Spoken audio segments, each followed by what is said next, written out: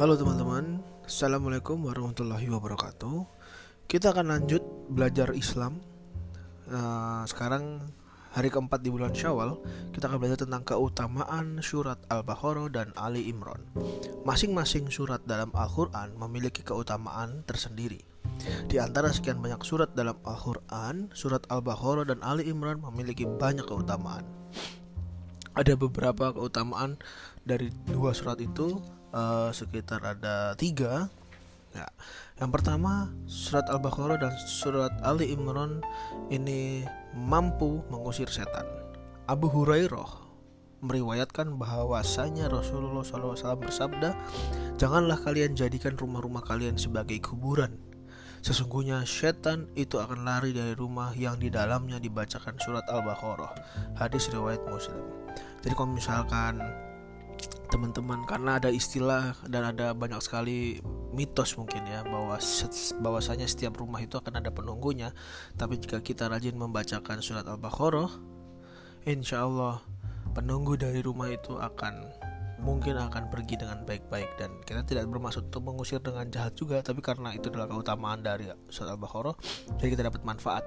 Kita membaca dapat pahala seperti yang kemarin disampaikan, dan juga ada tambahan benefit lah istilahnya.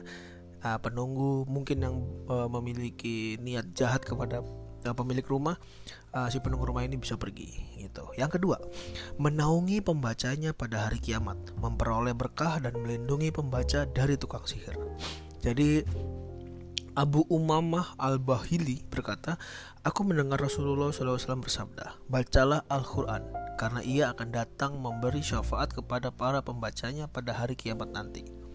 Bacalah Zahrawain, yakni surat Al-Baqarah dan Ali Imran, karena keduanya akan datang pada hari kiamat nanti, seperti dua tumpuk awan menaungi pembacanya, atau seperti dua kelompok burung yang sedang terbang dalam formasi hendak membela pembacanya. Bacalah Al-Baqarah, karena dengan membaca Al-Baqarah akan memperoleh berkah, dan tidak membacanya akan menyebabkan penyesalan, dan pembacanya tidak dapat dikuasai atau dikalahkan oleh tukang-tukang sihir." Hadis riwayat Muslim. Dari sabda Rasulullah SAW ini kita bisa tahu nih bahwa Al-Baqarah dan Ali Imran ini adalah sebuah surat yang menemani, membela kita nanti di saat hari kiamat tiba. Tapi ya naudzubillah min dzalik, semoga kita sudah selesai hidup kita sebelum hari kiamat, karena katanya kalau misalkan kita bisa merasakan hari kiamat, wah luar biasa sekali ininya, mengerikan lah mungkin ya. Dan juga ternyata kalau misalkan kita membaca Al-Baqarah, kita bisa mengalahkan tukang-tukang sihir, penyihir, orang-orang dukun mungkin yang percaya akan kekuatan mereka. Dan memang kita juga harus percaya juga, sebenarnya nggak harus sih, tapi lebih ke kayak aku pribadi sih percaya bahwa ada nih gitu orang yang bisa menyerang orang lewat magis tanpa menyerang fisik. Ya alhamdulillah, dengan membaca Al-Baqarah kita sudah mendapatkan banyak sekali benefit. Udah 2 nih. Nah yang ketiga, benefitnya yang ketiga ya, mencukupi kebutuhan si pembaca. Wah menarik nih. Abu Mas'ud berkata, Nabi SAW bersabda, barang siapa yang membaca 2 ayat terakhir dari surat Al-Baqarah pada satu malam, niscaya kedua ayat itu akan mencukupinya. Hadis riwayat Bukhari. Nah, mencukupi bagaimana nih? Kita baca penjelasannya ya. Surat Al-Baqarah dan surat Ali Imran merupakan bagian dari surat-surat dalam Al-Quran yang agung, dan Rasulullah SAW saat menganjurkan untuk membaca keduanya.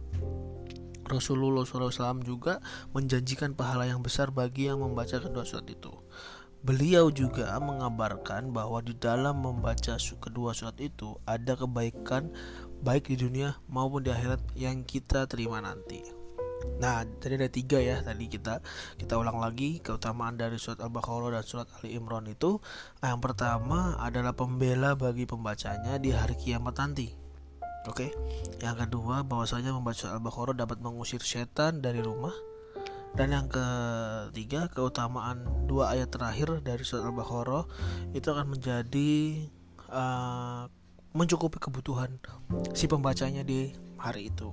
Jadi kan bagaimana caranya Allah Subhanahu wa taala mencukupi kebutuhan kita tidak tahu. Yang jelas kita berikhtiar saja, karena manusia tempatnya berikhtiar dan tempatnya berencana. Biarkan Allah yang membantu kita. Kita serahkan diri kita berserah diri kepada Allah Subhanahu wa taala agar Allah membantu kita mencukupi, karena itu tadi, kita adalah miliknya.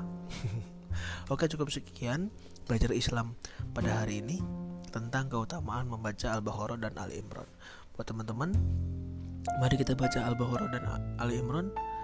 Semoga manfaat yang dituliskan tadi, yang aku sampaikan tadi, bisa kita rasakan nanti, agar tidak ada penyesalan seperti yang dikatakan sabda Rasulullah SAW. Aku Rizky Subangun. Assalamualaikum warahmatullahi wabarakatuh.